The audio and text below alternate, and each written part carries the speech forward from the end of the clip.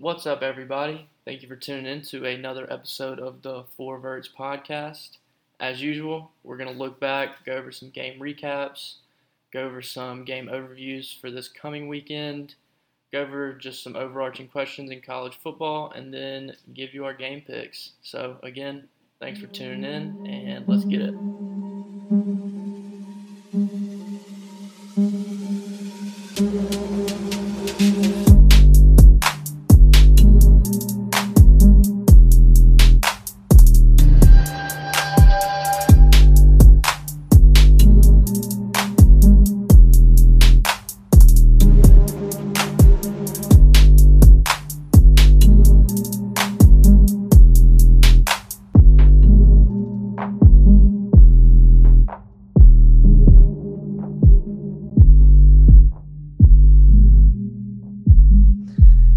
All right, as usual, we're going to get started with some game recaps from this past weekend. We'll start off with the Friday night lights game, Georgia Tech versus Louisville. So, Sid, start us off.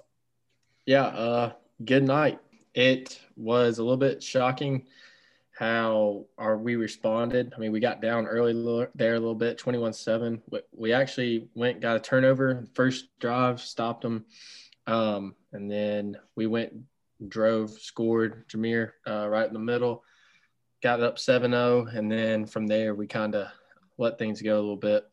But I thought the score right before half was huge. Little screen pass to Jameer, set it up about 31-yard screen pass. He made some moves and made some people miss, so that was big. And then got a little creative down in the red zone and did like a little version of a Philly special, reverse to receiver. So that was good to see. For the offense it was huge to get both Dylans back at tight end.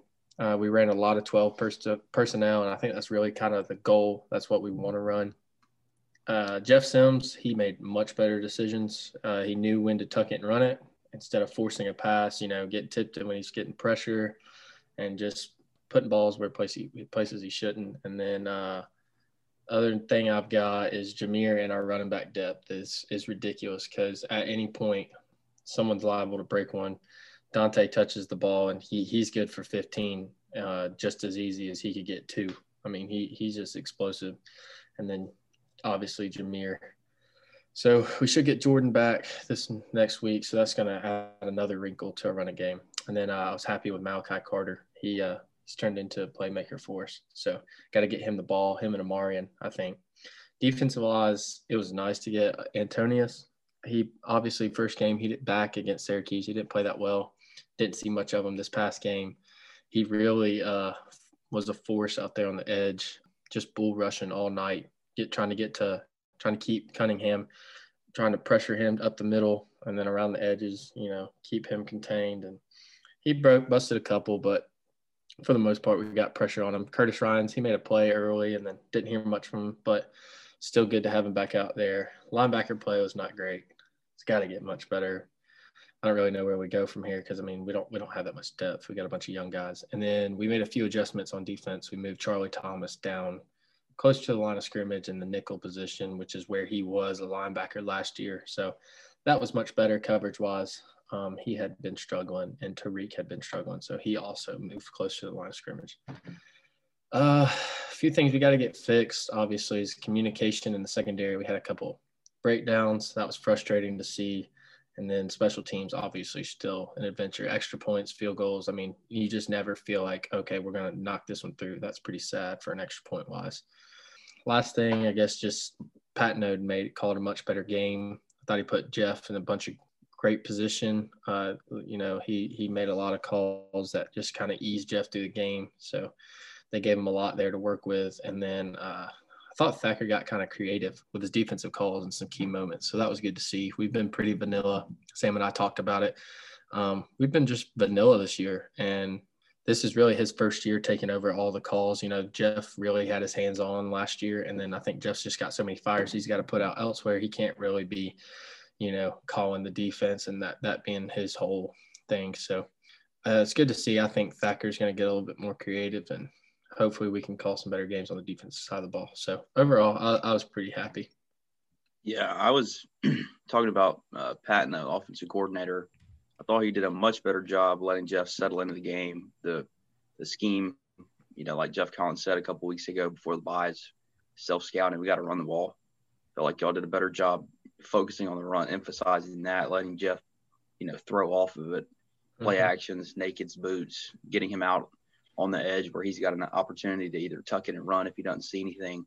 I feel like you weren't containing him in the pocket and making him feel like, okay, it's 3rd and 14 right here. Staying ahead of the change is a big thing with a young quarterback too. So I felt like that was the key to the game, especially getting back in it, getting him those short dump off throws where his receivers, mainly Jahmyr Gibbs, are gonna take it for 10, 15, 20, 30 yards to the crib if he got to. That was nice to see. Hopefully that'll continue moving forward. Yeah, just watching Jeff Sims, it was good to see. I felt like this was a game that you could see growth from him. To win this game, you needed a pretty clean game from him, and he really delivered that. So it was a good game to watch. Yeah, I completely forgot, but no turnovers, and that's huge because we were turning the ball over like it was our job. So for him to make that big transition, we still got to work on the penalties a little bit. We cleaned up the penalties a lot. So I think that bye week, like I said last week, it came at the right time. We self-evaluated and went through, corrected a lot of things. So I was also glad to see there's a little bit of coaching going on there too. I was kind of worried about that because we just looked so uncoached 2 weeks ago. So that was good to see. Pretty encouraging. So. Luckily, Louisville beat y'all in the turnover race, or the penalty race. Yeah. The other thing is, Thacker said this whole week we had been really working on trying to strip the ball and picking at those guys that are not carrying the ball high and tight, and it showed. There's 2 of those turnovers. Guys were laying on top of each other, not down, and our guys just raking at the ball the whole time. The ball just came right out. So, props to those guys. That's coached. So another thing of creating turnovers. I like it. Yep, got to rip the wet balls. Yep, I totally agree with that one. Yeah. Yeah. It's a must. But all right, I'll go over the South Carolina Vandy game a little bit. It was a game that South Carolina was supposed to win, by double digits, and they did exactly that. It was a pretty clean game. Last week's podcast, I said that South Carolina, I just wanted to see them play a nice, clean game, limit turnovers, all that stuff. They did that. For the offense, Colin Hill played another Colin Hill-esque game. He was efficient with the ball, 16 for 24 for 196 yards. He didn't have any passing touchdowns, but he had 2 rushing touchdowns. So I think he's officially a dual threat quarterback now after 3 ACL tears. So good on him for that. But he's just a guy that takes care of the ball, and I like that. So props to him. Kevin Harris in the backfield. He's really cemented himself as RB1 going into the season. He's a problem. Yeah. He's a problem. Yeah, going into the season, I think everyone thought that this would be kind of a running back by committee approach.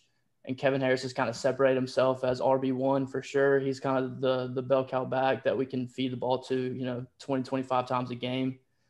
And he's gonna run for a bunch of yards and run through a bunch of people. So, he had 21 rushes for 171 yards, 2 touchdowns, including an 88-yard touchdown run.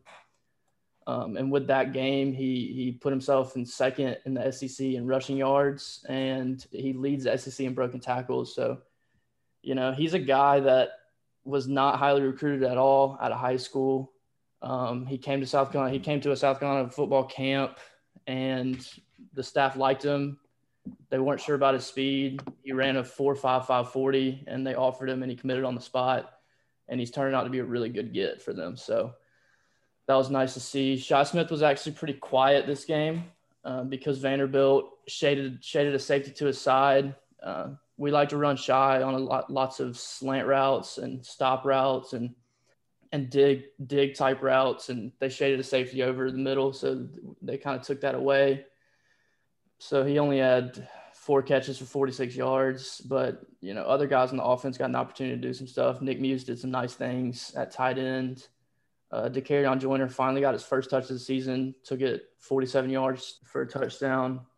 So we definitely need to get him more touches. I think the one thing with him might be his hands, because I don't see why we're not getting him the ball. I don't know if it's something with, he drops the ball too much or anything like that. Because it can't be worse than the rest of the receiving group, though. Yeah. I mean, behind Shi Smith, Legette's had hella drops. I mean, I don't even know who else is out there because they don't show up on the stat sheet. There's just drops consistently. Yeah. I mean, before the season, J.C. Horn said he looks like Deebo Samuel did when the ball's in his hands, which I mean, I agree with, but you just have to get the ball in his hands. I don't know if he has being a quarterback his whole life. I don't know if he has some problems catching the ball or whatnot, but it was good to see him finally get a touch and show his explosiveness, show his speed, all that stuff. The O-line, they've been really good run blocking pretty much all season, but pass blocking has been pretty poor. They gave up 4 sacks both the first 2 games and then 2 sacks to a not very good Vanderbilt defensive front. And I don't know exactly how much, but I feel like every single one is off the right side of the line. The left side line has Dylan Wanham and Sedarius Hutcherson, who are 2, all SEC type guys. Sedarius Hutcherson actually won the SEC Offensive Lineman of the Week for this week. So they're 2 really good players, but the right side of the line does have some trouble pass blocking. So we need to get that cleaned up a little bit. On the defensive side of the ball, the D-line looked pretty good. JJ Enagbari is a beast. With Keir Thomas out this game, he's a starting D tackle. Zach Pickens played a lot of snaps. He actually played the most snaps on the defensive line, so that was good to see. He looks really good, getting off blocks, all that stuff. He's just a big guy out there. Jordan Birch had a career high in snaps. He looked really good. I don't know if y'all saw the kickoff where he just absolutely decleated that Vanderbilt returner, but that was nice to see. And towards the end of the game, he got a fumble recovery, so he's out there doing some stuff. Ernest Jones, the middle linebacker, he was all over the field. The first 2 games, he was making tackles, but he wasn't doing as much as he did last year. He had 13 tackles, 1 sack, and 3 tackles for loss against Vanderbilt, which is a pretty good line right there. I think he's a pretty underrated guy, linebacker-wise in the SEC. So hopefully he keeps that going. The secondary definitely could have looked better. J.C. Horn continues to just lock anybody down that's on his side. I mean, he's an absolute beast over there. Izzy Mukamu went out again. I'm not sure exactly when he went out. It was sometime in the first half, but I don't know if it was that groin again that kept him out of a game earlier in the season or what it was, but we need him healthy for this coming week against Auburn. But did he come back from that though? No, I don't think he came back in the game. I'm not positive, but I don't think he came back in the game. He didn't play many snaps. But his backup, John Dixon, has looked really good in coverage. His tackling needs to get a little bit better, but that's something you can improve on. Shiloh Sanders played a bunch of snaps at safety, and he played pretty well. He laid some big hits on some guys, which was good to see, but I don't know about his coverage ability quite yet. And then Cam Smith came in. He had that really, really tough game against Tennessee, the first game of the season, to say the least. And he came in, he did some good things. He got a nice athletic pick at the end of the game, so that was good to see too. But again, it's Vanderbilt. These are all things that should have happened. If they didn't happen, then it would have been a problem. So, take all these stats and all this stuff with a grain of salt. But it was nice to see the guys go out there and do what they're supposed to do. And then a little side note, the kicker, Parker White, was looking to become the leader in consecutive field goals made for South Carolina. And for some stupid reason, Muschamp decides to try to kick a 54-yarder in wet conditions, and it ended a streak. So that was unfortunate, and I kind of feel bad for Parker in that. But all in all, it was a good game. It was a clean game. I think hopefully it's something that South Carolina can build some confidence on going forward, because that's something we need. We got a bunch of tough games coming up on the schedule, so hopefully we can build off this. Guys can gain some confidence, and we keep going. So that's pretty much all I got for that. I think there's something to be said for going and doing what you're supposed to. Just kind of like you're like it's Vandy. So I mean they did, but still in this day of college football, going out and doing what you're supposed to and beating the team that you're supposed to. I mean, a couple of weeks ago I was sitting here saying, we're supposed to go beat this team, and we went up there and lost. So I think that's a positive to look at the coaching staff getting the team ready and the team being ready to go up there and play in not so ideal conditions. So, and I also was happy to see y'all just ride Kevin Harris. I've been talking about him. I felt like he's a pretty dang good running back, and so I've just been like, run that man, and they have. So that's another good thing to see. And the other thing is that if Kevin Harris continues to be effective, you're going to continue to see Colin Hill not have to take over a game. Right. And that's where he shines when you can spread the ball around, not have to take a bunch of deep shots. But again, kind of like Jeff Sims, if you can run the ball and create play action off of it, your entire playbook's wide open. That's why he probably had 2 rushing touchdowns this week.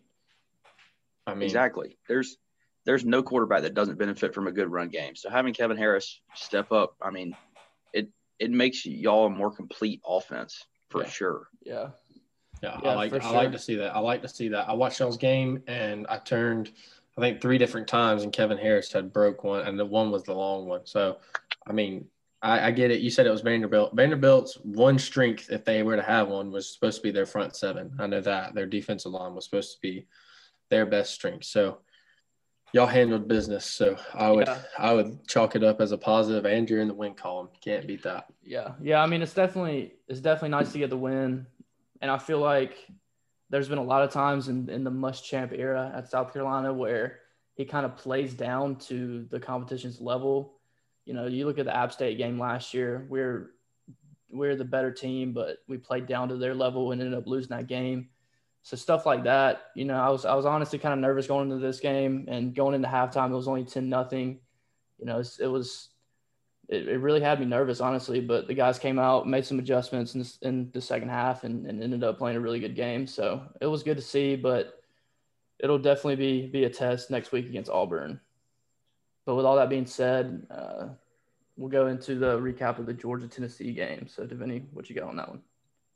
Oh, man. To the woodshed. Yeah, the second half we took him to the woodshed. The first half was a little iffy. Well, I had someone tell me something about Tennessee fans, and y'all have already seen it, but I want the listeners to listen to this great statement. Tennessee fans only wear orange on 3 days: Saturday for football, Sunday for hunting, and Monday for picking up trash cans. That's right. If that doesn't say Tennessee, I don't know what does. Well said.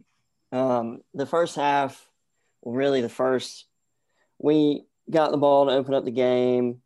Second play of the game, Trey Hill snapped it 30 feet over Stetson's head. Terrible start. Stetson had butterfingers. He couldn't corral the ball at all. Zamir couldn't even get it. So they recovered an end zone for an early touchdown. That didn't help at all. Even though it was Tennessee, you still can't do that to teams. Give them a freebie in the first 30 seconds of the game. After that, we got the ball back, and we actually punted the ball. Couldn't even score on that next drive. Stetson looked pretty good, not terrible, not great. On that first drive, we got the ball back after they recovered the fumble. The play he got sacked right before we punted. It was like a 3rd and 10 or something like that. He got sacked, and it was a 3rd and 6, and he had Pickens on a slant route on the right side of the field come in, and Pickens made a good play on the corner, and he didn't see him at all because he was immediately looking left. He read the coverage wrong based on what they were running on that play. He was supposed to look at Pickens, but he didn't. He ended up holding it too long and getting sacked. And Zamir, that game, man, he was running soft every time he got the ball. He never would bounce it outside. I don't know what was wrong with him. I thought. Do you think it's like lingering from the knee? you think he just maybe doesn't trust it 100%, or do you think he's just lost a step? I don't know because in the bowl game last year, he looked really good. He had some long runs against Baylor. I know it's Baylor, but still, I mean, he would bounce it outside of tackles if it was plugged up. But against Tennessee last Saturday, I mean, if it was plugged, he would still just dance around and fall over and run it for 2 yards. I mean, you hear like he cuts it up in practice. Like in practice, they say he runs, like the kind of like old Zamir, like he makes cuts and hits holes. But I don't know, in the games, I think I was more disappointed in a goal line situation when you need like less than a yard. Yeah, that man's got to get it. He's too big. He got two of them, but that last one I looked over that play a little bit, and it was the blockers never got to the linebackers, and then they both got right to Zamir. But still, I mean, it's 1 yard. You're supposed to be in between the tackles, running back. You gotta do something. Dive over them, try to run through them. You gotta do something right there. Make it happen. Yeah, make it happen. Especially being a highly talked about running back in the SEC and not of all college football. He didn't impress me Saturday, and I had high hopes for him. Y'all know that. We're talking about how I think it was last week against Auburn that he wasn't the best running back, and I defended him a little bit. And Saturday, I mean, y'all put the nail in the coffin right there for y'all. You did, because he didn't look too hot. He was running soft, and I didn't know what to think about it. Kendall Milton looked really good for a freshman running the ball. He had a really good run, but like 4 or 5 tackles at the line of scrimmage and got a first down.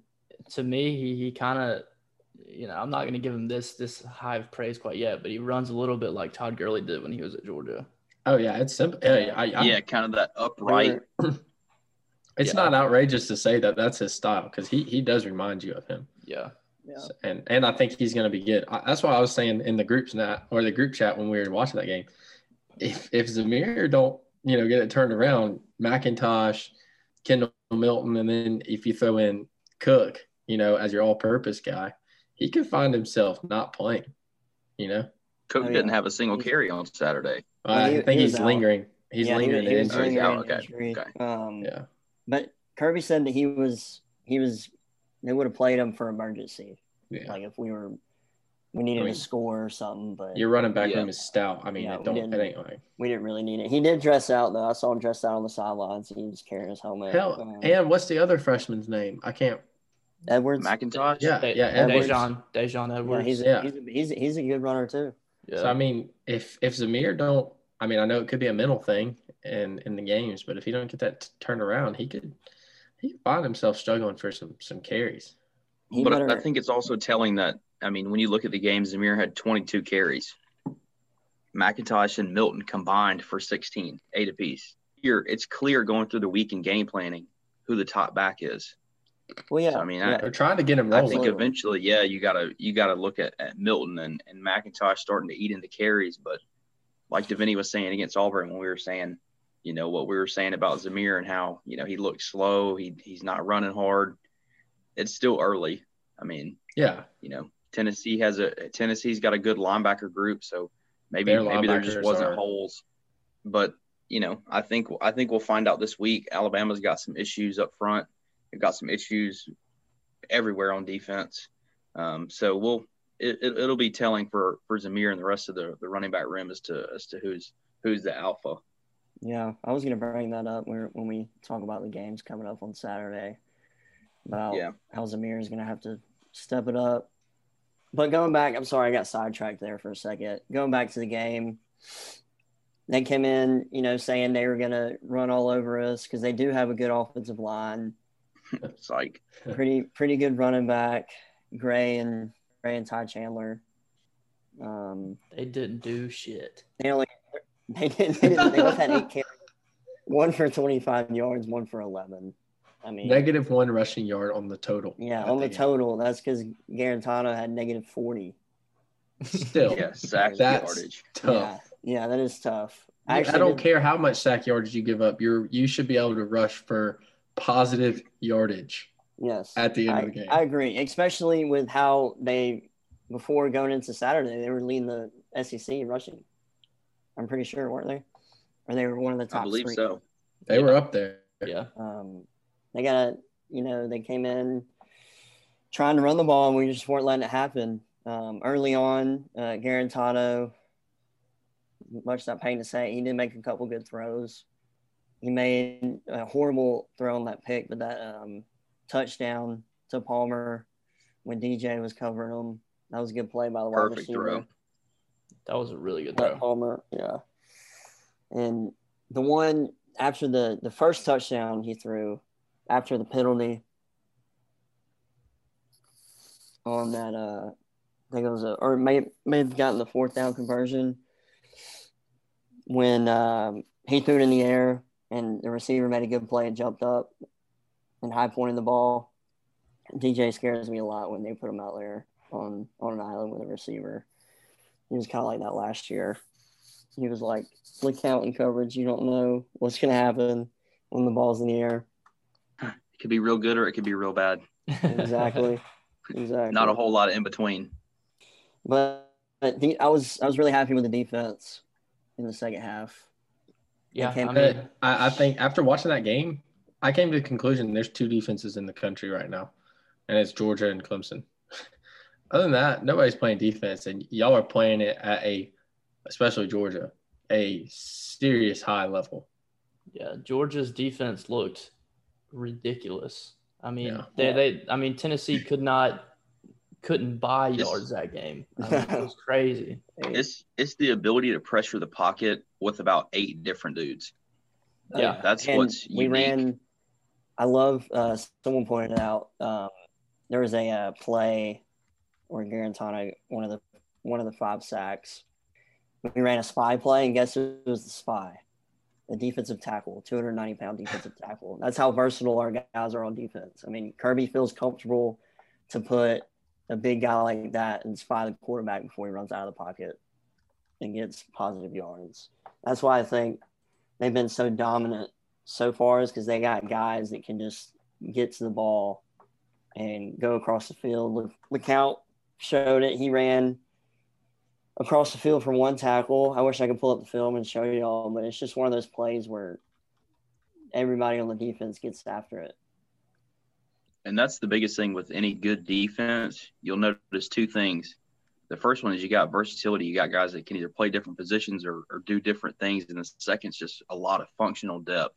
Because if you're going to beat somebody for 60 minutes, you better have 2 or 3 deep at every position that are functional, that can come in and know their assignment, not have mental lapses. Yep. And for Georgia, they're at every position, and they're all freaky athletic, fast, long, aggressive as hell. I mean, it's a bunch of dogs out there for real. It is, man. I love it. I love watching it, especially being in the stadium and watching the game. Just makes it.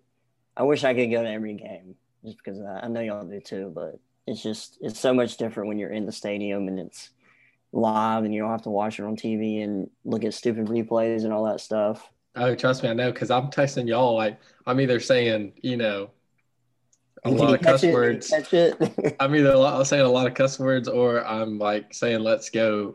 Y'all are like, dude, that hadn't even happened yet. What are you talking about? So, yeah. Overall, reviews, guys. Yeah, was it a catch? What was it? What's the deal? When you fumble, was his knee down? That going on another topic, Stetson. He missed a couple reads, like I said earlier. He makes most of his money throws are in between the numbers.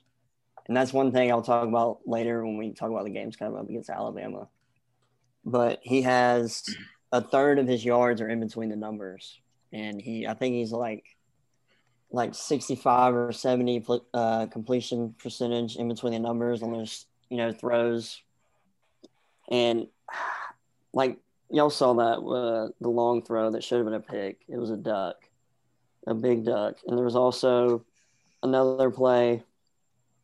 A big duck. When I texted y'all about one play where he threw it late up the middle to Kearis Jackson, but he still scored. He was looking for Jermaine on the outside, but Tennessee ran a 2 high man, so 2 safeties, because they were trying to prevent the big plays of George Pickens. and the other guy on the outside. So we couldn't really throw down the sideline that much. I feel like Stetson played that pretty well. He didn't try to force anything except that one throw. But I'll quit lingering on here. Hey, how many quarters of football have y'all played without a rushing touchdown again? Since All of them. 2018. 2018. Dude, that's a long time. And guess who it was against? Tennessee? Alabama. Jalen Hurts, right? No, that was running back. I think it was Najee, actually. No, when was he? I don't remember. I don't remember who was running the ball for Alabama 2 years ago. That's some dominant stuff right there. Like at this point, it's like, okay, somebody just take the damn challenge and score on a rushing touchdown, y'all's defense. It's hard to get in the red zone. So overall, it was pretty good performance. Not what I didn't really like it too much in the first half. We gave him a touchdown right off the bat, which didn't help. It should have been a bigger score. We should have beat him by 35 at least because of that 4th and goal. It was really 1st and goal, and we couldn't even score on the 1 yard line. And we should against teams like that, I feel like. So it could have been a lot better, but we shut them out in the second half, 27-0. They improved. So I'm looking forward to the game this Saturday. It should be fun. Yeah, it was kind of funny looking back at the score. It's 44-21, but y'all really gifted them the first 7 points. Like you just spotted them the first 7 and be like, here, we're still gonna beat the shit out of you. So yeah, it was. But anyways, it was those 2 touchdowns too. They were 30-yard bombs.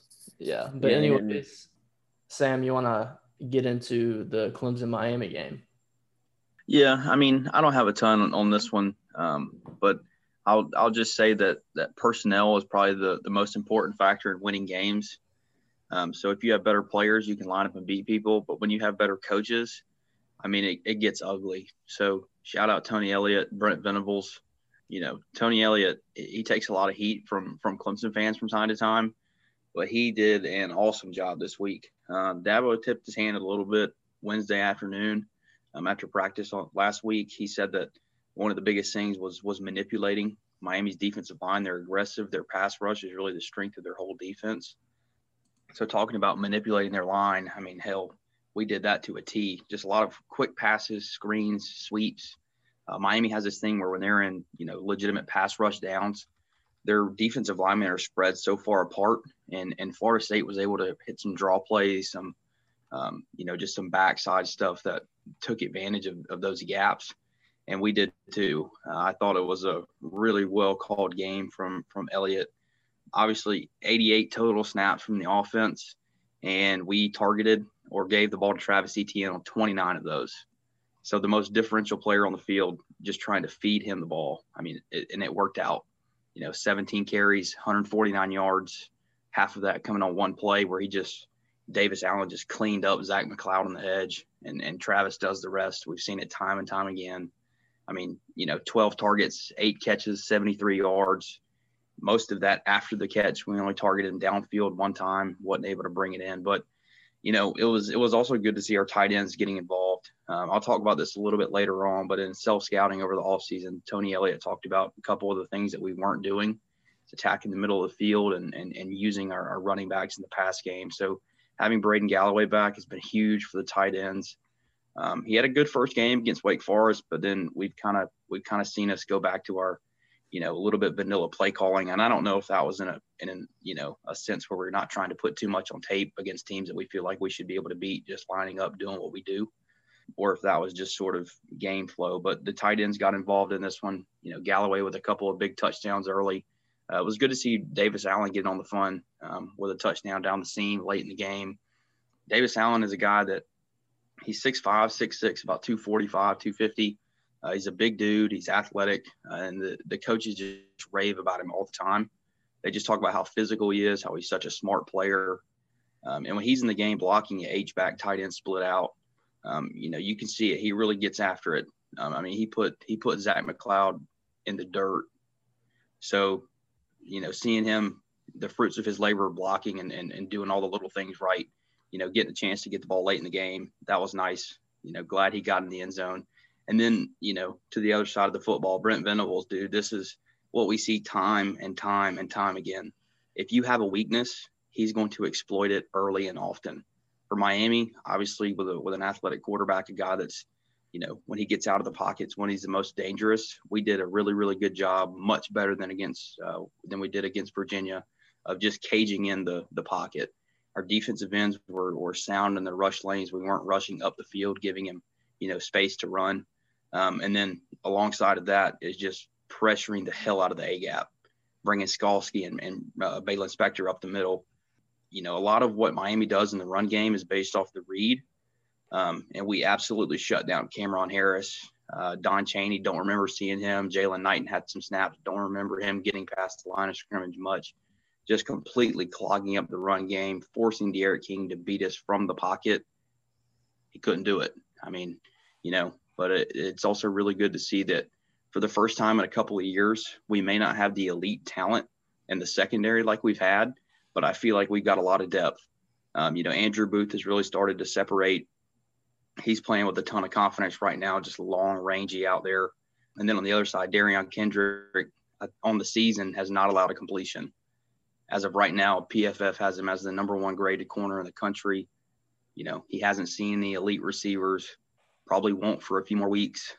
So just really good to see the secondary stepping up right now. But, I wasn't shocked to see us win. I wasn't shocked at all to see that, but just the margin of victory, and the fact that really after the first drive, after Quincy Roche was offsides on 4th down, negating that stop. After that play, I really felt like there wasn't a whole lot of competitive snaps.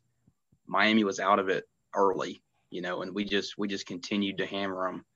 So a vintage performance from Brent Venables in the defense and the offense. Trevor, Travis, they do what they do. So excited to see that we shut up Miami, shut up ESPN. So on to the next one.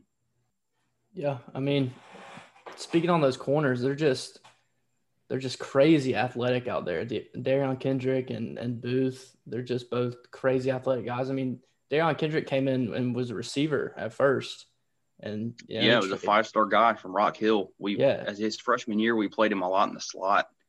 We didn't have a ton of meaningful snaps, but he popped some big plays, super athletic. And then we got into some depth problems, a couple springs ago, because we just didn't have a ton of corners, and the guys that we did have were hurt. They just said, hell, DK, go play defense for a couple practices just for some depth. And he's out there locking up dudes, and they're like, okay, this might work. Dude, so really this is his first, after a year of being an actual cornerback. I think we're starting to see some of the technical stuff, the smaller things, the little nuances of the game that make you really good. You're starting to see that from DK. Like, he's jumping screen passes, breaking them up. He's letting, like, the interception he had against Will Mallory. That's a tight end.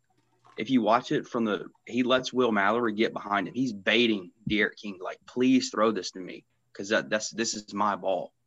I was just about to say he just technique there were a is couple better, of those playing with a lot of confidence.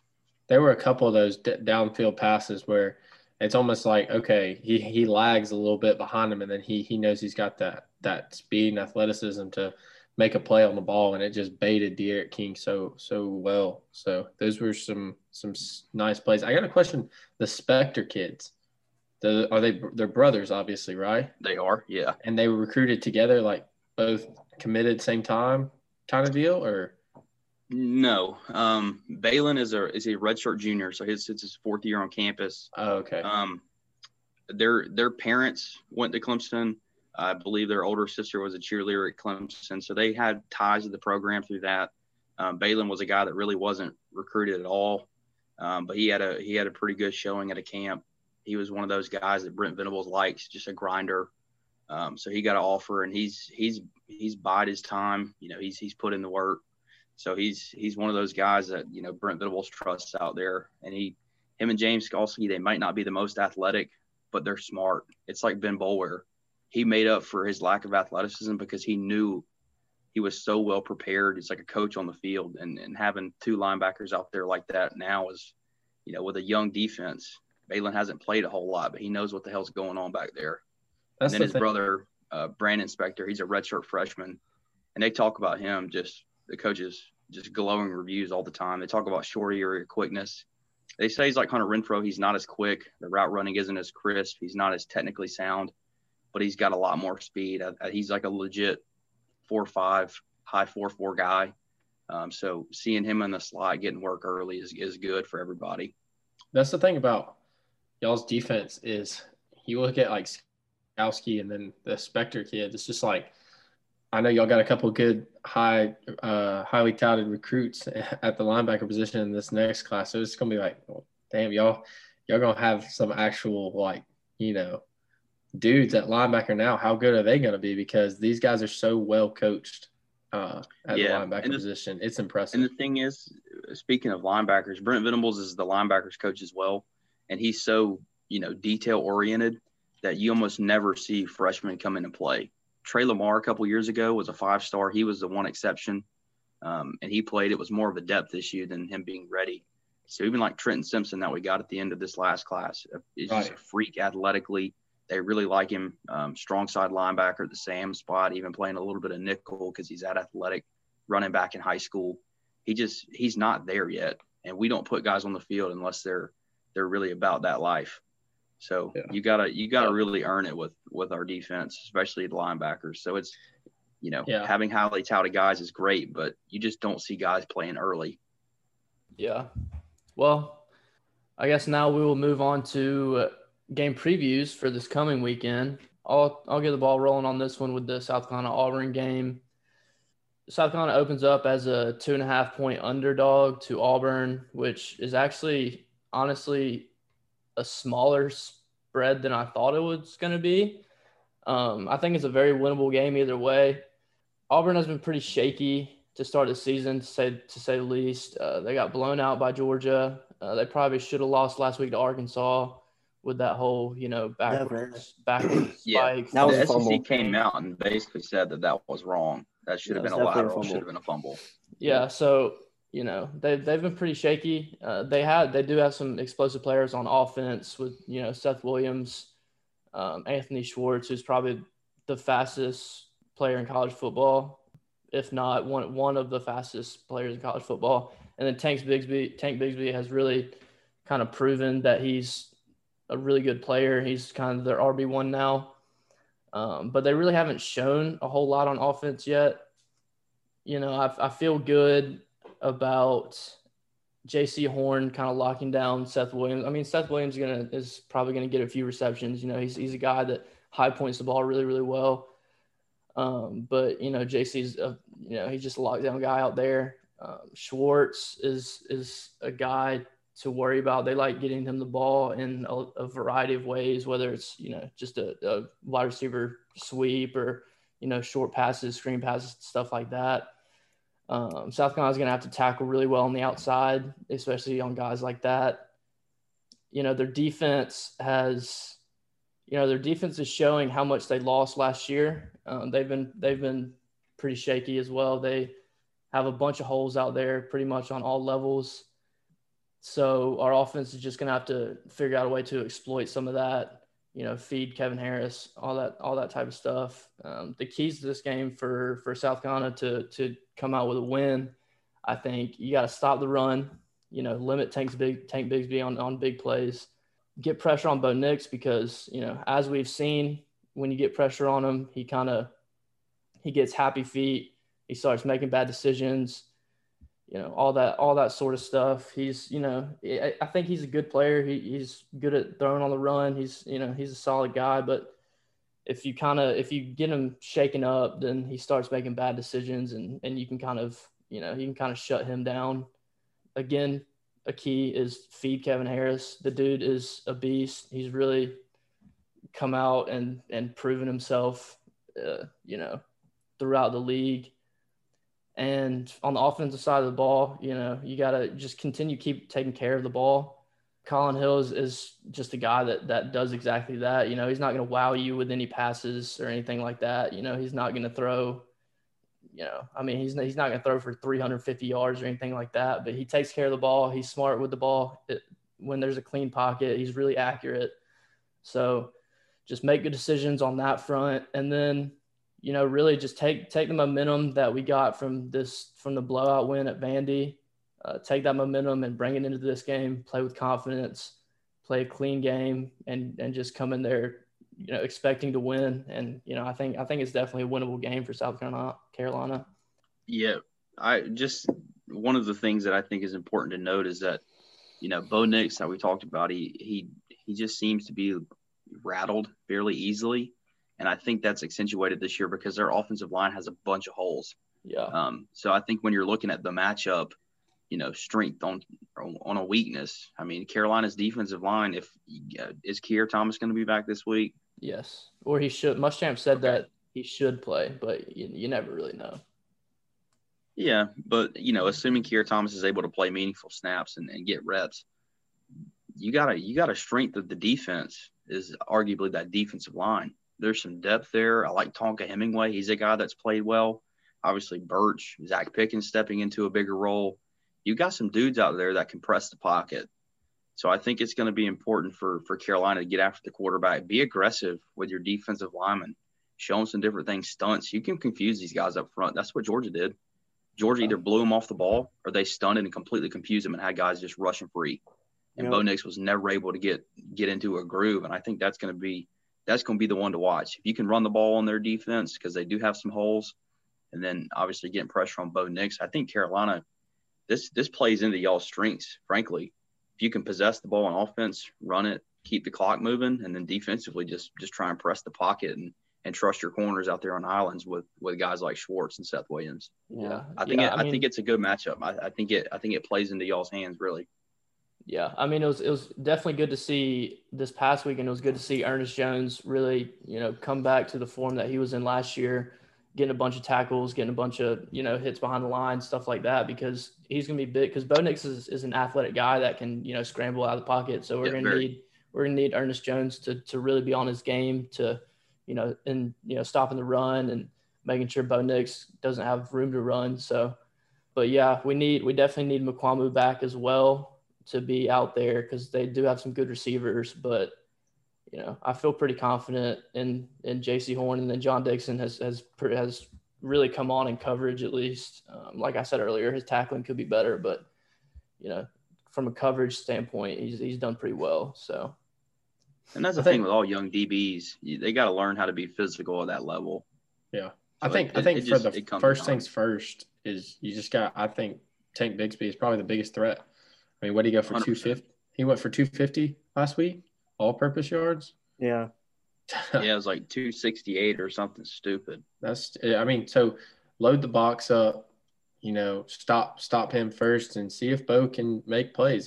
I don't personally think he will, but I think that's the best approach to go at it is make Bo Nix beat you with his arm because he hasn't done that a whole lot in his career. Yeah. I trust that outside battle though between y'all's corners and their wide receivers. Y'all got some dogs out there in the secondary that can play and are very physical. I like that matchup a lot. And I think I'm actually going to pick y'all later on because of y'all's offense and how if y'all get momentum, y'all can roll down the field a little bit. Y'all did it against Tennessee, some drives y'all even did it against Florida. Florida's defense has holes too, but it's still Florida. They got dudes on the defense, and y'all creamed Vandy. So, I mean, I feel like if y'all, like Sid said, if y'all pressure Bo Nix, make mistakes, y'all win the turnover battle. I mean, I feel like it's going to be a great game for y'all.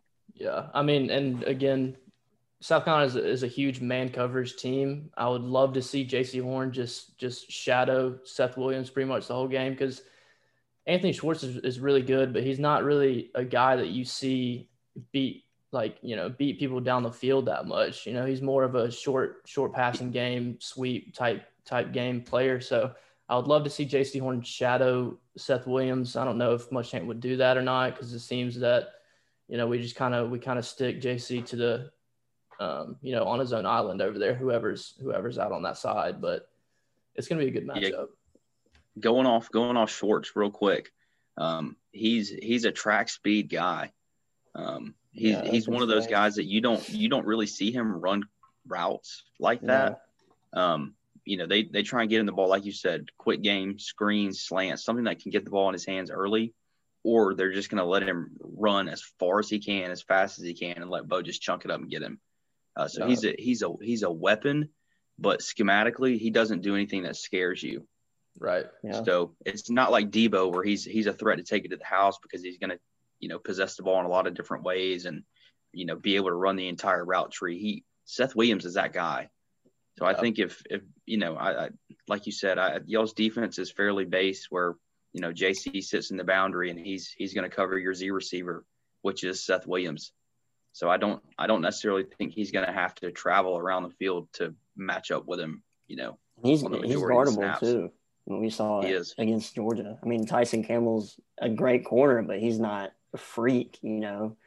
I feel like he's definitely you can shut down Williams. He's not like Kyle Pitts over here, who can jump 10 stories high and already has 7 touchdowns. Even Kentucky in the first half, shut him down a good bit. So we'll see. Yeah, but going off all that, we'll get into a very interesting game in Clemson, Georgia Tech. So I guess both of y'all can kind of go in and give your point of view in this game. Sid, you go ahead and roll with it. Wow. I think it's definitely more difficult on my end.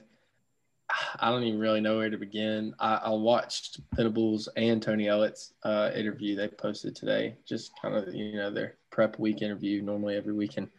I liked what Tony had to say. I mean, obviously I know he's trying to keep his guys focused, but, he talked about the staff and the direction we're headed and stuff like that. So he said some nice things. He complimented our defense a little bit more. So I don't know if he sees more than what I do, but and then Brent was talking about our offense and how the difference between last year's game prep and this year is a little different. So, I mean, I definitely think we have more, I don't want to use the word weapons, but we've got more guys out there on the field that you got to kind of like Jameer, you got to be prepping for him. And then Jeff is just not he's not going to go out there and throw for 350 and 4 touchdowns against a team like Clemson. But I mean, he's going to go out there and play hard, and he's going to make plays. He's going to make some plays. I think we'll be able to run the ball a little bit.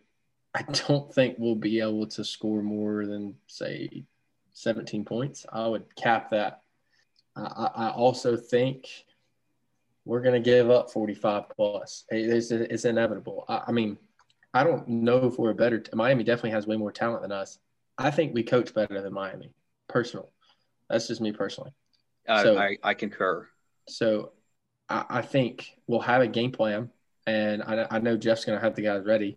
I still think we're not in a position to where no matter how ready we are and how coached up and scheme, we have a ceiling, and it's below Clemson's floor, in my opinion. So I'm looking forward to being in the game. I'm glad you're coming. I mean, it'll be fun. We'll be there. I don't know. I'm looking forward to see what we do against a team that is as dominant as Clemson.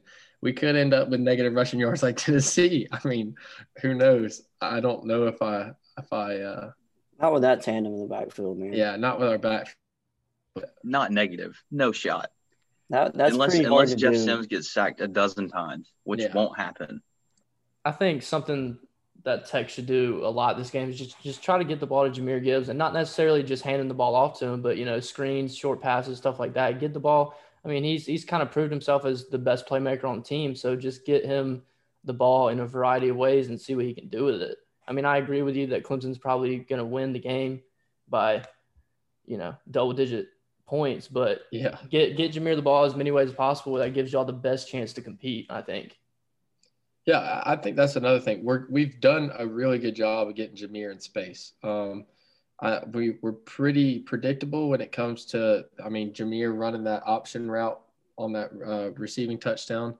If your linebackers, they got to be good to keep up with a guy like Jahmyr, because he's got 2 options there, and him and Jeff are pretty good at being on the same page there. He can either take that out in the flat, depending on which way the tight end takes his defender, or he can cut it up the middle once they clear that safety. And he made a good play on that one. So I think we'll be able to make some plays, maybe get it in the end zone, maybe twice.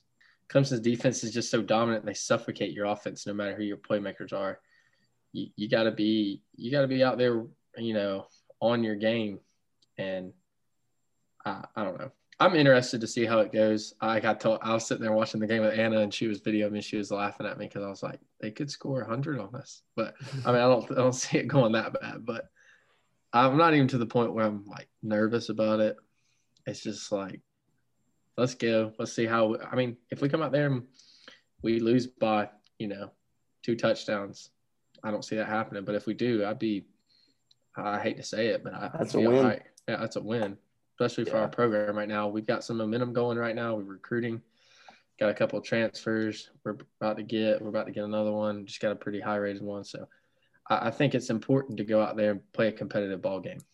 Yeah, and I mean, at the very least, this is a game that, there's a lot of the young players on Tech, and this is a game, they're going up against the best of the best. So I think it's a game that they can really grow, kind of see, Brent Venables is going to throw a bunch at him. Brent Venables is probably one of the best defensive not probably, he is one of the best defensive coordinators in football. So thank you for clearing that up. I was going to correct you. Yeah, so this is a game where they're going to see a bunch of different things. They're going to be able to, it's going to be definitely a learning experience for those guys, and I think they're going to be better for it probably. Yeah, I think you're right. And also, like in our post-game presser last week, Jameer, like, he's a man of few words. He don't really say a whole lot in his interviews. He was just like, I'm looking forward to next week. They kept asking him about the game. He's like, I'm just looking forward to next week. I want to play against Clemson. He's like, this is what you come to play at a school like Tech. You want to play these teams. So we're looking forward to it, and we're going to be ready. So, I mean, it ain't like, we got guys out there that aren't looking forward to this. So I'm excited to see what goes down. As hard as that is to believe, I am. Yeah, I mean, my thoughts on this are not so much about the game, but more so just about what's going on with Jeff Collins at Tech. It just can't be understated what he's doing from where he started to where the team is now. I mean, it's a complete roster overhaul. I mean, offensively, you can't keep any of the same personnel that he started with. So this is his second full season. Obviously, coming in at the end of 2018, he was able to secure up, tie off some loose ends in that 2018 class that finished 53rd overall in Rivals. And obviously last year, 43rd overall. You get guys like, Jameis and Amarian in that 2019 class. And then this past class, freshmen that are there now, you're talking Jameer Gibbs, Miles Brooks, Jeff Sims, legitimate difference makers. Yeah, that one ended up guys that are 25. on the field. Yeah, finishing 25 overall. And right now you're sitting 18th in this 2021 class. A guy that I know you really like out of Decula, Caleb Edwards. Yeah. James Blackstrain's a hell of a player at receiver. He'll give you another good athlete out there. But obviously the recruiting base inside the 285 loop, I mean, that's enough to build a Power 5 contender. I know there's some restrictions with the academic requirements and stuff, but the talent is there. And Jeff Collins is doing a really good job of creating that brand, the 404, and really making it about staying home for these guys. Yeah. So it's – I mean, that was a question in Tony Elliott's interview. They were like, what's the recruiting piece like against Tech now? And he's like, it's completely different. They had a fit for their old program. And he's like, now when I'm on the recruiting road, these coaches are there and they have a lot of energy and they're putting their hat in the table with these big recruiting battles. They're not afraid of any of these guys. So that's also big. And getting a school like Grayson that puts so much talent out. We have 3 guys committed from them right now in this one class. And then we took 2 from last class. And then Kenyatta Watson transferring from Texas, coming back home. He's from Grayson, and his dad used to coach there and runs a lot with the Under Armour All-American game. So, I mean, just getting guys like that, it's big. So all these guys that transfer out, they're kind of coming home, Miles Sims, Derek Allen from Notre Dame, Michigan, Antonius Clayton coming back home. So, I mean, he's got the right idea, like you said. So we went from having, I told y'all today, 3 4-stars when he came on this roster. Now we've got, I think, 6 guys from the past 2 classes that were in the Rivals top 100 or top 150 at least, and then a couple more from the top 250. So that's a complete turnaround, So I don't know. I like to see 100%. The progress we make against the team. Last year we came out there and we didn't have an identity on offense. We started Tobias, then we ran Lucas, and then we ran James Graham, and it was just a little bit of James Graham, yeah. it was a mess. So if we come out here and we stick to our identity of what we've been trying to do this year, run 12 personnel, don't get in there trying to do all this kind of crazy stuff and just try to play big boy football. I'm interested to see if we can do it. Yeah, I mean, my really the only thoughts on the game, I think we understand there's the gap there, but this is a measuring stick for y'all. Right. Like Jahmyr Gibbs was talking about. You want to play the best, you want to see how you stack up, and I think as time goes on, Jeff Collins is going to the gaps are going to be, incrementally, closed between, the Clemsons and Georgias on your schedule every year. So, I mean, with all that said, I don't see Trevor playing much, if at all, in the fourth quarter. Right. I think we'll continue to feed Travis the ball. But like you said early on, or I think Jacob may have brought it up, getting Gibbs the ball in space. I think that, like we did with Miami, manipulating the defensive line, kind of, negating that rush a little bit, and taking advantage of the fact that our linebackers really aren't the most athletic. They may know where the play's going, but they're not that fleet of foot. So if you can get Jahmyr Gibbs some quick passes, some screens, I think you'll be able to keep it interesting and at least be competitive, because ultimately that's really what this game is about. It's a measuring stick. Yeah, I think the screens are a good point.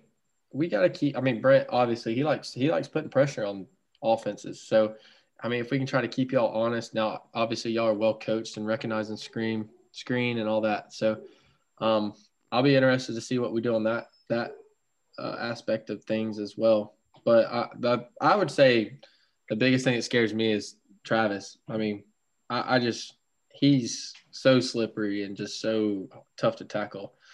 And the way our tackling's been and our linebacker play, I'm worried about just getting gashed just about every play. But I mean, hey, that only makes you better. I'm also interested to see how we compare to Miami's defensive line, because I feel like our edge rushers can be just as good. Jordan Dominic's one of the highest rated defensive ends in the ACC, actually in the country. And then Antonius, if he can get pressure, I know we're not probably going to get a whole lot of pressure on Trevor and make him uncomfortable, but I mean, I want to see, I do want to see some pressure and see how we stack up, because Miami wasn't able to get a whole lot on Trevor. Yeah, and I guess I'll wrap it up with this. I kind of touched on the scheme differences that we have this year, but I think right now we're used to having that big-ass Z receiver, that alpha male, on the edge that we can just feed the ball to in the passing game. We don't have that, so we had to, like I was saying earlier, we don't use the middle of the field a lot. We have this year tight ends and getting Travis the ball, Amari Rodgers in the slot. We're feeding him the ball. Our route concepts are much, much better. And we're just more multiple. A lot of what our running backs did last year was staying in and pass pro, and now we're sliding these guys out. We're doing screens. So when you got a guy like Travis Etienne, he's 100 yards and 2 touchdowns on the ground, waiting to happen every week. Yeah. And now you're talking about getting him, 6, 8, 12 targets a game in the pass. I mean, it makes him so much more deadly. He can hurt you all by himself. This past week, he outgained Miami by his lonesome. So, I mean, it is what it is. He's the best player in the country. We're going to end up missing him more than we miss Trevor. He's just different. So, yeah. But before we waste too much time, we'll get into this game of the week, the one we all want to hear about: Georgia, Bama, a little bit of big boy football. Oh yeah, baby. Unquote. Go ahead and say it, Devaney. Oh yeah, baby. Say what? It just means more. It just means more. It does. It does. It does indeed just mean more, though. More points, apparently. Yeah, so this game coming up, we see here Bama does not have that dominant defense like they always have in the past. They gave up 48 points to Ole Miss. Granted, Lane Kiffin is a really good play caller, and he knows how to expose defenses, but it's just not there, like Sam said earlier. They got some holes on defense. They got some young guys out there besides Dylan Moses at linebacker. He came back. He tore his ACL last year, so he's their guy on defense right now. But I haven't really been able to watch much Alabama games, to be honest with you. But I don't know. I'm not too impressed with that defense. But going off of that, their offense is stellar. They never missed a beat from last year with Tua. I mean, Mac Jones has 1,100 yards with 8 touchdowns in 3 games. Najee Harris, 350 rushing yards. Jalen Waddle, Javonte Smith coming back. Those are two guys that are going to get drafted in the first couple rounds in this draft coming up next year. They got dogs on the offense. They put up 63. They're averaging 51 points a game, even though they haven't seen a defense like Georgia's, obviously. But it's going to be a good game. I feel like it's going to be a chess match. And I do think Kirby's going to be the first assistant to beat Saban. Yeah, Saturday. He's 21-0 against. So if you're a betting man, you're not doing so well picking against. I think the one with the best shot of beating Saban is Kirby Smart. I mean, Alabama's strength is their offense. Georgia's strength is their defense. So it's strong on strong there. And then Georgia's offense is definitely they're solid. They're not fantastic. They're not an Alabama type offense, but they are a really solid offense. And then Alabama's defense, they've shown they have a bunch of holes. So I mean, they're allowing 470 yards a game. So it's definitely going to be like you said, it's definitely going to be a chess match. It's going to kind of be who draws up the better scheme on both sides of the ball for this game. Who shows out more offense or their defense, like Sam has said before. So, and I think this is going to be a big game for Stetson too. Very much so. I mean, I think this game will solidify if Stetson can get us to the playoff. I mean, this is the biggest game of the season early on. So I think, like we've already talked about, it's going to be about whose weakness plays better. Yep. Bama's defense has been a weakness thus far. They're 11th worst unit in the country. That doesn't happen with Nick Saban. No. And the other thing is it's been a lot of lapses because they have the athletes. They recruit them. They got the guys. They got dogs.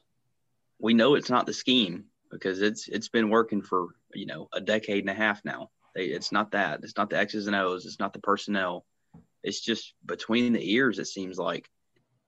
Saban coming off the field against Ole Miss, you could tell he was just seething.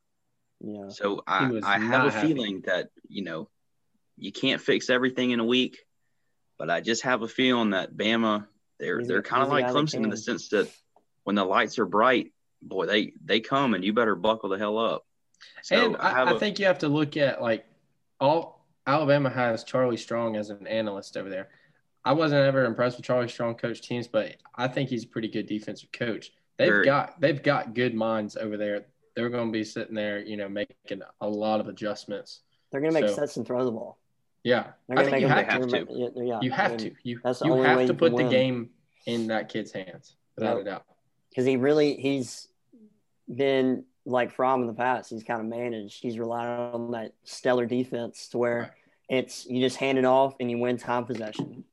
It's funny because y'all get this new offense coordinator. Yeah. Everybody's like, I'm so excited for this new offense. And it's like, and you can't even use it. We get the same Georgia team, ridiculous defense. Yeah. And then, me too. So it's just like, it's that we get a new coordinator and we're so excited to see the differences in the Georgia teams. And then it ends up being, okay, well, DeJuan didn't work out. And now we put Stetson Bennett out there, which I feel like he's a solid quarterback for y'all, but it's the same ridiculous defense. And then I feel like we're watching the same offense. So it's just kind of funny to see how that goes for Kirby. But I do agree. I think y'all are the best chance, or Kirby has the best chance to be the first guy to beat their similar father as they call it. Yeah, I think Stetson is like Fromm. He's utilized Georgia's defense and the offensive scheme and all that stuff, but he's got legs. So that's one thing I'm interested to see. I know Saban's going to dial up pressure on Stetson because against Tennessee, when guys were rushing him a little bit, he got cold feet on a couple of those plays where he got sacked or when he chunked the ball up. But I feel like he's going to make some plays. And one other thing, too, I want to note with our offense, we need to get George Figgins the ball. He only has 8 catches for like 80-something yards and 2 touchdowns. Yeah, facts. That's the most, one of the most dynamic players in the SEC, and he's hardly got any touches. And he's easily the biggest weapon on y'all's offense, and he's just underutilized. Hands down. And he's only played a couple plays. I think it's actually one play. He played in the slot. I think they need to utilize that more, and they need to get him the ball quick, get him in open space, because you saw last year. Anything you can do to get the ball in his hands. This is supposed to be a more innovative offense. Where are the sweeps? There's still not a whole lot of motion. I mean, this is a guy that's coming from the NFL, and I feel like there's a lot of those concepts and things that you see that really work in the NFL that Georgia hasn't utilized yet. And I don't know if it's the same thing with us against Virginia. Maybe we just weren't putting a lot on tape. I don't know. Maybe you're waiting know for that big matchup to break it out. But I don't know if they were saving it for Bama. That's a good point. But it did hurt that Jamie opted out. Yep. I was about to go there because how different would this offense look with Jamie Newman? Yeah, I just wish we could have seen him. I just wish, because it's hard to.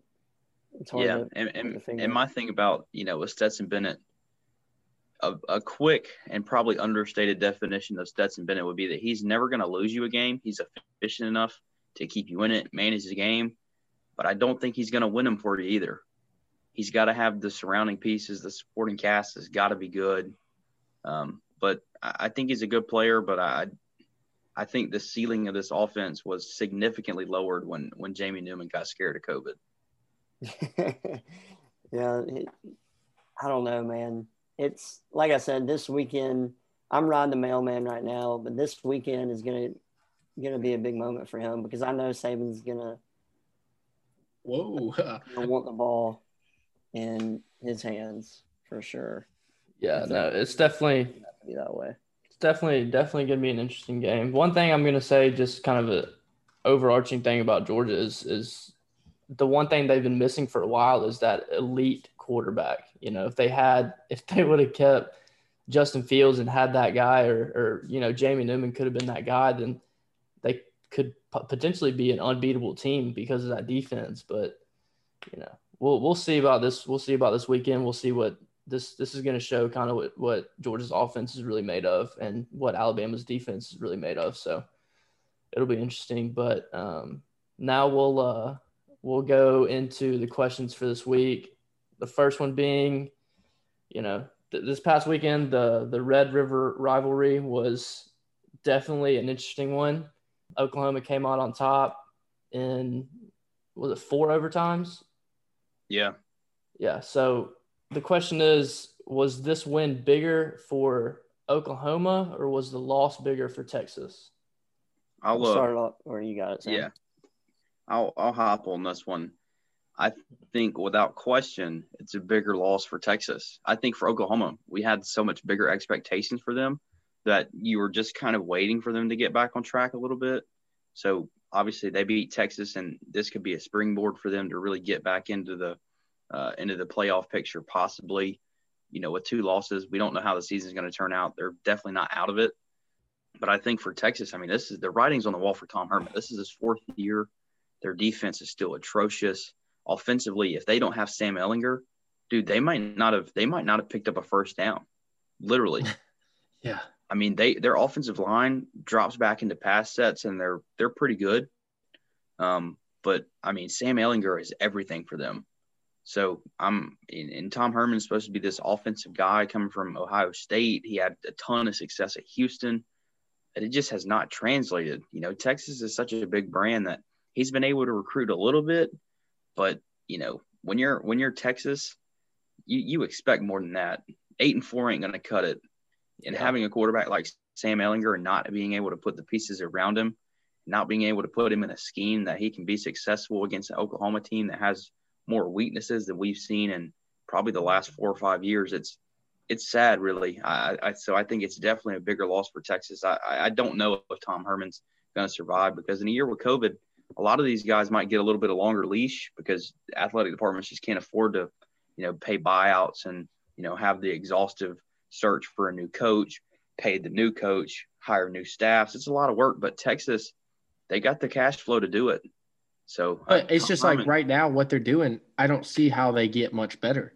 From right now, they have a veteran quarterback in terms of in their program. Like you look at Oklahoma, they're going through headaches with Spencer because he's a freshman, but he's electric. He can get a lot better. He can take care of the ball a lot more. But with Sam, I mean, you're getting what you get, and it's good. I mean, he's a good player. He's a really good player. But I don't really see where they go. If Tom Herman, I think it's the staff. They've really got to turn it around if he wants to survive. I don't know. Like you said, I don't see it going well for him. What is he, 1-4 against Oklahoma? Charlie Strong was fired for going 1-3. That was one of the main things they said. They're like, dude, you went 1-3 against Oklahoma. We can't have that. He's 1-4.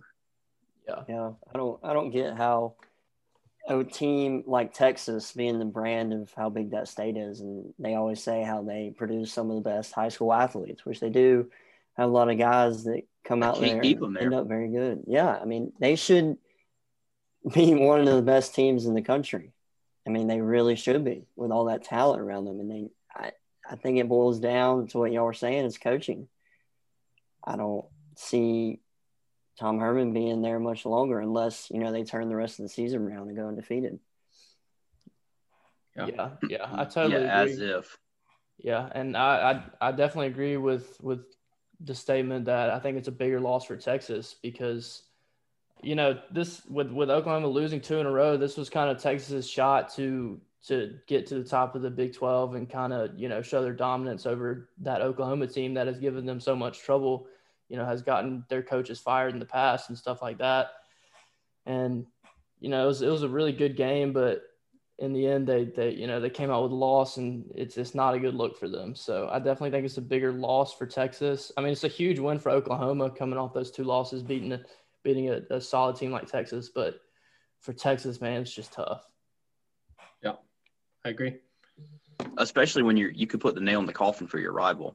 If Texas wins that game, Oklahoma, I mean, they're playing for a bag of potato chips and maybe a bowl game at the end of the year. Yeah, it's looking bleak for them if they lose that game. So now you got, okay, Spencer, we're banging our head against the wall when he's doing those, forcing throws and stuff, and you're taking your lumps with a freshman, but he beat Texas. So it's kind of like, I can take my lumps with this kid, I mean, I know they put Mordecai in there. They say Spencer had a little bit of a stinger or something like that. But, I mean, Spencer's their guy, and they beat Texas, with him struggling. So, yeah. So I guess with that said, we'll go into the next question. This is something that we've alluded to, probably the biggest storyline of the weekend.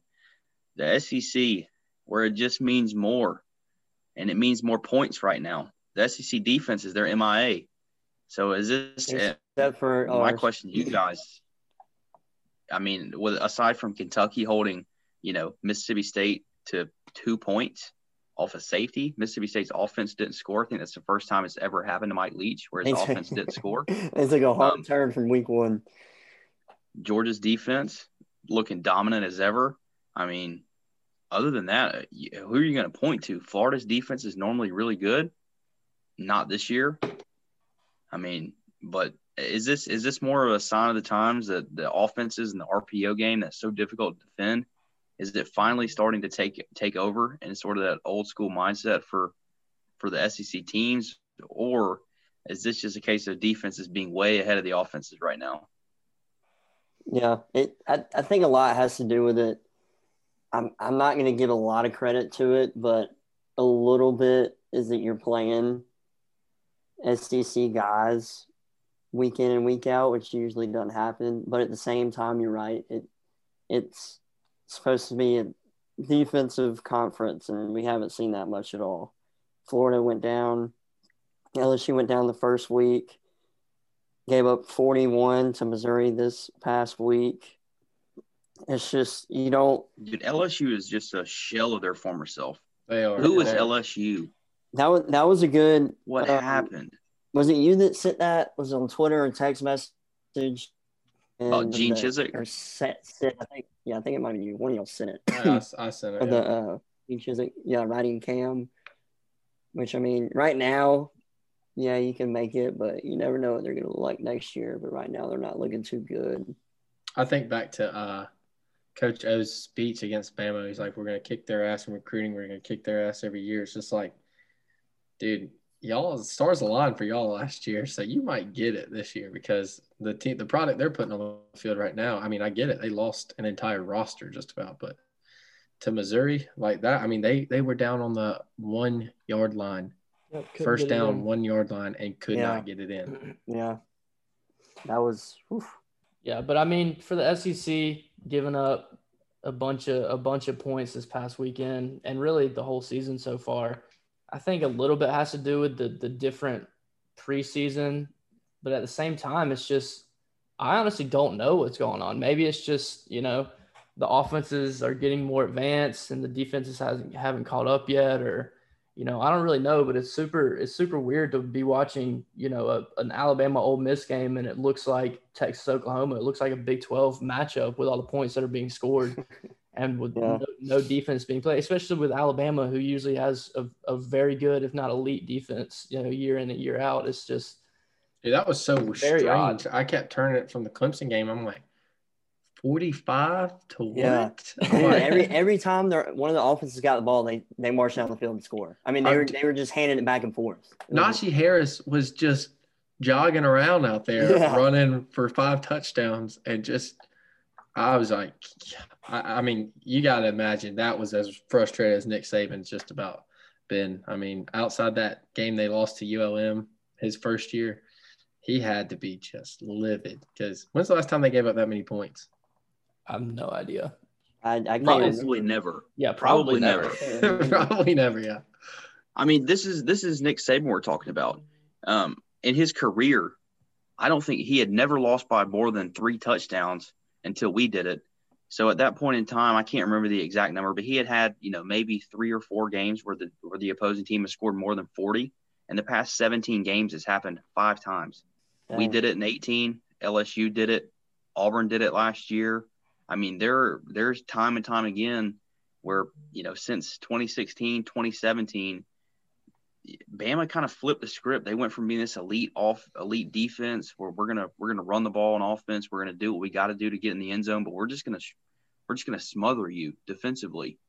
And it's flipped. Now they're saying, hell, we'll just chunk it around the yard and we'll outscore you. And it's odd to see with a guy like Nick Saban. So, I mean, I don't know. I think Nick Saban did say in his post-game press conference, he was pissed clearly. But one thing that he did say was that with the RPOs, it's so difficult to defend because you have offensive linemen that are run blocking. They're getting up at the second, third level of the defense.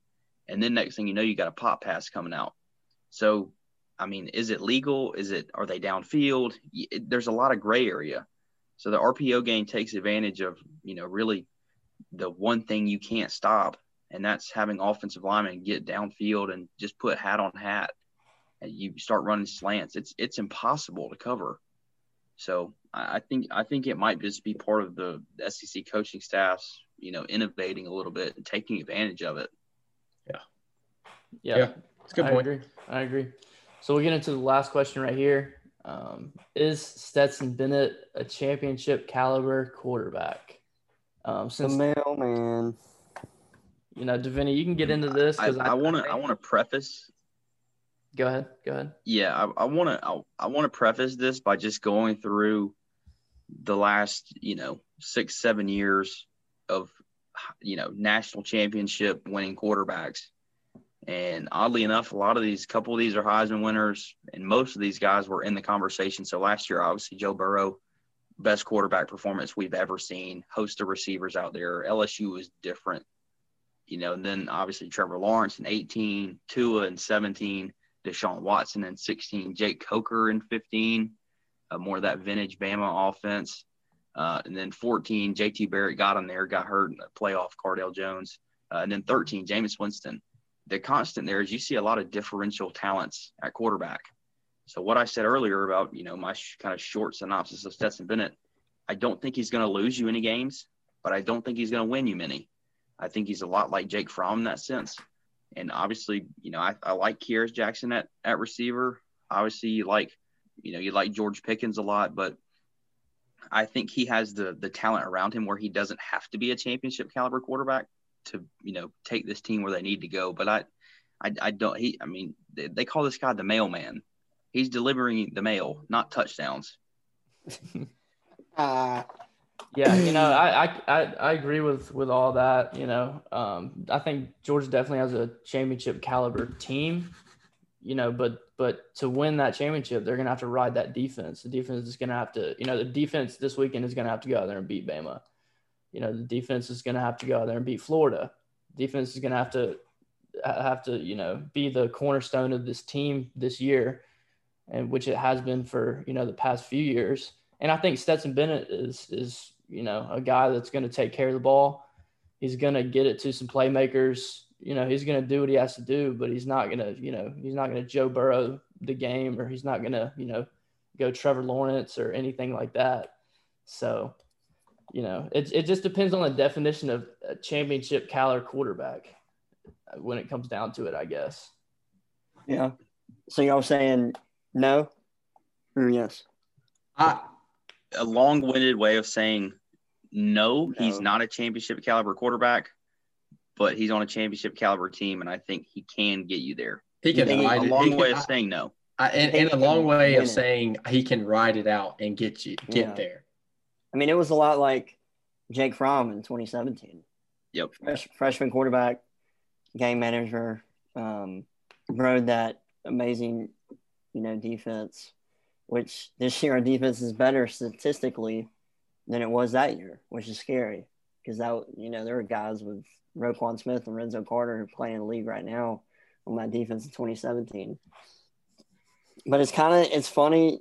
We talked about earlier how we're supposed to have a new offense, get the get ball downfield more and stuff like that, and we're kind of seeing the same thing that's happened the past couple of years, and it sucks. So it's like Monken got there. It's like, I really like what y'all used to do. I think you know what? Screw my NFL game plan. Yeah. We're gonna run this what y'all been doing. I think answering that question with a no is not a hit to Stetson Bennett necessarily. I don't think that's saying he's not a good quarterback. But I mean, those names that we have listed there: Joe Burrow, Trevor Lawrence, Tua, Deshaun. Like, there's one name that matches him a little bit: Jake Coker. But I mean, look at Derrick Henry. Look at that 2015 Alabama team. I mean, it's ridiculous. So it's Derrick Henry. Yeah, Derrick Henry left, Derrick Henry right, Derrick Henry up the middle, touchdown. Speaking of, about an hour ago, he threw Josh Norman for about 6 yards. I don't know if y'all saw that. I saw the highlight of that. But Dude's a monster. Going off this question, I'll finish it up right here. I do think, like y'all said, he could get us there, absolutely. But I think a big step is going to have to be made this weekend. Because, I mean, Alabama could be in the playoff too. And we play them in the SEC championship, depending on how the rest of the season goes. So if he has a good game against Alabama, I think he can get us there and win it. I really I agree. Yeah. I agree. If you can get through this weekend, it's gonna be smooth sailing. I like the matchup against Florida. Yeah, same. So now, before we get into picking this week's games, I have a trivia question for you guys. So we're filming this Tuesday, October 13th. Do y'all know what happened today in 2008? No. I went for 200 yards rushing on my middle school football team. That also happened. Club confirms. But today was the day that Clemson made the best bad decision ever, letting Dabo be the interim coach. Yeah, today is the origination of the all in. I need these players to be all in. I need these fans to be all in. I didn't know that. That's pretty cool. I saw that. Actually, you know what? I should have thought about that because I saw that on Twitter today. I saw the video. Barf. Hey, I will say, I'll eat my words because at the time when he took over, he did some stupid stuff. And I was like, I think that's a mistake. But he quickly showed that that's not the case. So, yeah, it turned out okay for Clemson, I guess. Money reigns supreme. Okay. But anyways, we'll get into – they didn't all of a sudden get money, Jacob. They've had money, so – We'll get into the game picks here. How many more churches popped up since Dabo? After that nonsense. Look, a lot. Originality and being creative is different than he's creative in multiple ways. Indeed. Car lots, everything. Just win, baby. Okay. the first game we're picking is Miami versus Pitt. I'm taking Miami right here. They're coming off a brutal loss to Clemson. They still have a good team, I think. They are just undisciplined. I mean, and it's probably to do with coaching, but they do have the athletes out there, and I think they have enough to beat Pittsburgh. So I'm going Miami. I'm going to rip off that. I agree. Miami's just got more athletes than Pitt. Pitt does have a good defense, so I'm interested to see how they play Miami. They take a little bit of biddable scheming.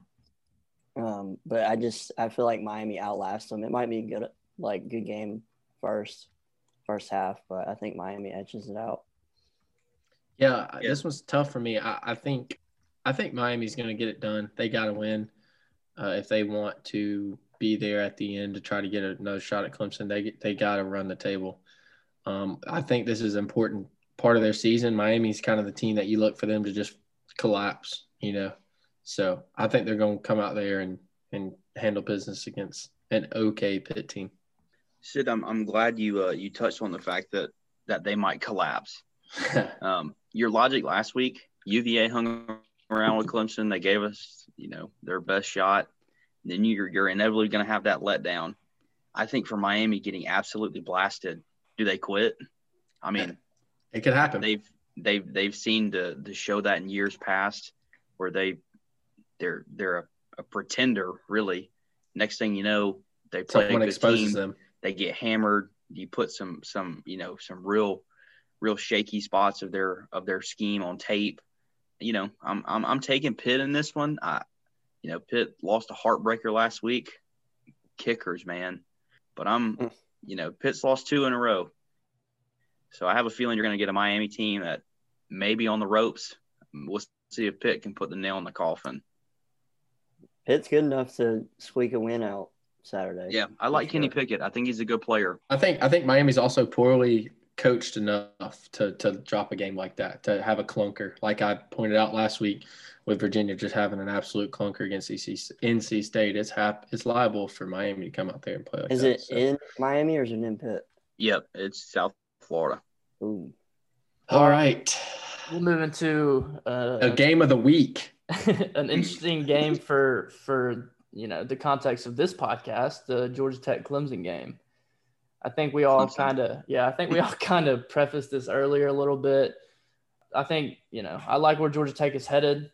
I think they made a really great hire in Jeff Collins. They're getting athletes all over the place, but they're just young. They're pretty inexperienced. They're still figuring stuff out, putting pieces together. And Clemson's they're Clemson. They could probably beat anybody in the country right now. They can roll helmets out there this week. Yeah, so I'm taking Clemson. Yeah, I said last week I never pick against my team, but this week I'm picking against my team. So I think you just have to. It's a no-brainer. So yeah, hurts to say, but Tigers by at least 4 scores. Yeah, I got Clemson here as well because you have already touched on everything coming up and all the teams and stuff, so I'm not gonna waste the listeners' time. I'm just gonna pick Clemson here and let Sam cap it off. Yeah, we'll just go ahead and move on. We're all taking Clemson here.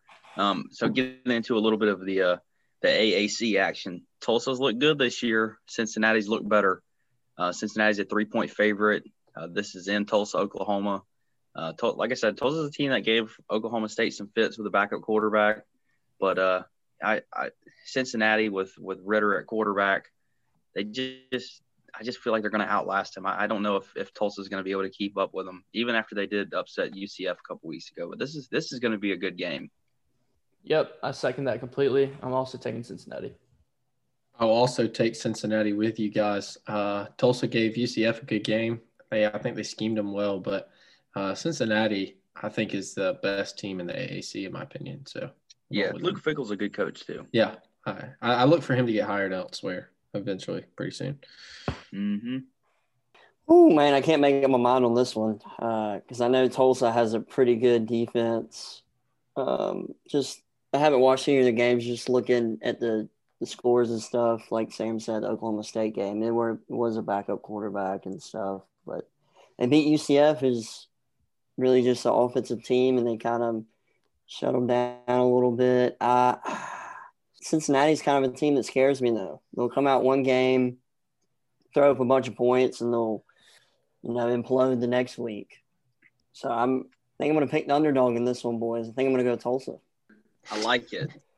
All right, moving along to the South Carolina Auburn game. Auburn is a slight favorite, but I'm going to go with my boys on this one. I'm going to go with South Carolina.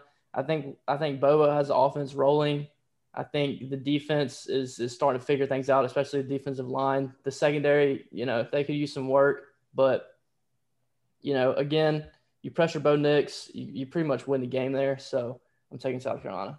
I agree. I like it. I like the confidence. And I said last week, don't pick against your boys unless it's a guaranteed. So I'm going to take the Gamecocks as well. I'm not a fan of Bo Nix. So I think you're going to put the game in his hands and make him beat you. And I don't think he can do it. So going Gamecocks.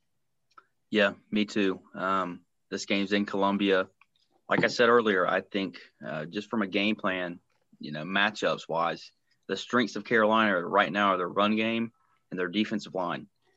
The weaknesses of Auburn right now are their offensive line and their defensive front seven.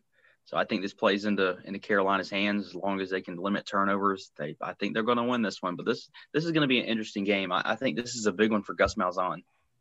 I agree. Gus is going to be on the hot seat if they lose this game. And I think South Carolina definitely can beat them. I mean, they could have easily beaten Tennessee the first week, in my opinion. So I think they're a good team. And like I've said in one of our podcasts in the past, I think South Carolina is right on that cusp of being a top tier SEC team. They just got to figure it out. And I think they did figure it out a little bit against Vandy last week. I want to see him carry on, get the ball, like Jacob said, a little more. That dude's an athlete. Even though he just got converted to receiver, he can still make plays with athleticism. So I like South Carolina right here with the upset. Yep. Going on to another SEC matchup, Tennessee versus Kentucky. Tennessee's coming off an ugly loss to Georgia. They look decent in the first half, but they made a lot of mistakes. They had a lot of turnovers, stuff like that. I expect them to be pretty pissed off. I expect them to come in pretty hot against a decent Kentucky team. Kentucky has a pretty good defense, but I'm taking the Volunteers here. Yeah, I'm taking Tennessee. Offensive line is a whole hell of a lot better than what they showed last week. Kentucky's defense is good, but they ain't Georgia, baby. I mean, this is a situation where I'm looking at Kentucky offensively. Terry Wilson, he just don't do it for me. I think this is going to be a very similar game to Tennessee Carolina, in the sense that Tennessee probably won't ever be able to completely put them away. That's why the spread's only 6. But I'm taking the Vols here. Yeah, I'll follow that. I'll go Vols. I think Tennessee's going to try to come out and show that we can run the ball. Maybe last week we just got blown up by Georgia's defense trying to run the ball. So I think Tennessee's going to come out there, like y'all said, pissed off and get the win. Yeah, they got to show why. They got to back up the hype in this game. They got to back it up, and they got some good linebackers back there with Toa Toa. I mean, he had 11 tackles against us last week, and I think they're gonna come out and beat Kentucky as well. Yep, and then going on, Memphis versus UCF. Memphis has a good team this year, but I like UCF's offense. So, for that reason, I'm taking UCF. This one was tough for me. I do like Gabriel a lot after watching him play in person and the way they run that offense so fast. So I'm gonna take UCF. Yeah, kind of the same things you are saying. I will point out for Memphis, this is the team that the only other offense that they've really played is SMU. SMU only put up 30. So Memphis has the ability to sort of limit things defensively. But I just feel like UCF's got too many playmakers coming off a loss and a bye week. I'm taking Josh Heupel here. Golden Knights by a touchdown. Coming off that, I was going to say that they are coming off a bye week, and especially after that loss, they're going to get a lot of stuff together right here. UCF did lose to Tulsa, but I think Tulsa is a better team than Memphis. So that's why I'm taking UCF right here. Yep. And then moving on to before we go on, I do want to point out Brady White, the quarterback from Memphis. This is a guy that's got 7 touchdowns, but he's got 3 picks. So I'm really weary about Brady White, but he's one of those guys that he might just randomly have a crazy game. You know how Memphis and UCF always is. Yeah. So Yeah. This is going to be a really good game, though. I'm actually excited about this one. Yep. And then going to Arkansas, Ole Miss. For this one, Arkansas has showed some things that I think have surprised some people, early in the season. Probably should have beat Auburn last week. They've looked pretty good, but I think the Ole Miss offense is just way too explosive, way too good. And I'm taking Ole Miss here. Yeah, I'll go Ole Miss too. What Ole Miss was able to do against Alabama, I mean, that was impressive. Kiffin's got them rolling on offense. You kind of knew that's how he's going to be. I think Pittman has Arkansas going in the right direction. I just think the talent level is just still a little different there with Arkansas and Ole Miss. So I'm going to take Kiffin and Ole Miss. Just Lane train, baby. Go Rebs. just to say what pretty much Sid just said. Pittman's got a thing going there. He's already won a game, and they only won 2 last year. So I think should have won the second one, but they should have 2 wins, but we'll talk about that at another time. Yeah, I got the Rebels right here too, man. I mean, Lane Kiffin's got that offense going. I think they will give up points to Arkansas. Felipe did have 4 touchdowns last week against a pretty decent Auburn defense. So it'll be interesting to watch. Yep. Moving on, Virginia Tech versus Boston College. These 2 teams, I don't watch a lot of them, but I'm taking Virginia Tech here. Yeah, I think Virginia Tech's game against UNC says more about UNC than it does them, because UNC came out and looked kind of dominant at times, and then they looked like they'd, get a little relaxed, and BT would try to make it a game. So I think Virginia Tech's a better team than people think they have, than think they are. So I'm going to take BT in this one. Boston College is a decent team. They can play competitively, but I just don't think they get Virginia Tech. Yeah, I think Virginia Tech has a really, really explosive offense. We've seen that. They've got a really good running back. If Hendon Hooker's back there at quarterback, or Quincy Patterson, both are serviceable. Obviously put up a ton of points on UNC, but for Boston College, Phil Jerkovich, I actually really like him. The way he's playing thus far has been impressive. New coach Jeff Hafley coming there. I believe he was the defensive coordinator for Ohio State for a long time. He's got recruiting turnaround. He reminds me a lot of Jeff Collins, actually. I think he's got them headed in the right direction. I think Boston College might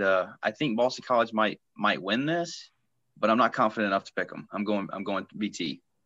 I'm the same way. I'm agreeing with Jacob on this one.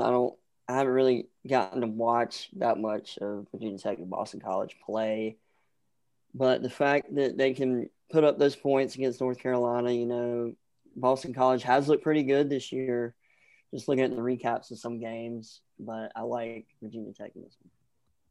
All right, finally moving on to the game of the week, Bama versus Georgia. Bama comes out as a slight leader. The spread's at 6 right now. This one's a tough one. That Georgia defense is tough. Bama offense is good. Nick Saban's never lost to a former assistant. 21-0. I like what Georgia has, but you don't make money betting against Alabama, so I think I'm going to take Bama in this one. Yeah, I'm going 2 reasons. This one's tough for me. I think this one's a toss-up. I think the spread should be closer to 6 points, in my opinion. Definitely. I'm going 2 reasons for I'm taking Bama. For one, they're on offense. They've got weapons, and Najee Harris. They've got the new receiver, but they still have Devontae Smith. All those guys. I think they've got some weapons, and then Bama against his old coaches on his staff is just. I mean, Saban against them is just too good. So taking Bama in a close one. Yeah, I think. Yeah. Why? Go ahead, Davini. I'll let you hop on this one. the reason why I think it's almost a touchdown spread is because of the quarterback situation in Stetson. I think the guys out there don't believe that Stetson can, muster up enough to beat this Bama squad, which I get both sides. I absolutely do. But I can't not pick the Dogs, man. Don't pick against your boys. I can't do it. You'll regret it if you pick against your boys. They're looking really good this year, and the last 2 times we went to Tuscaloosa, we beat them. Last times we went over there, so I'm excited. I'm excited to see this game Saturday night.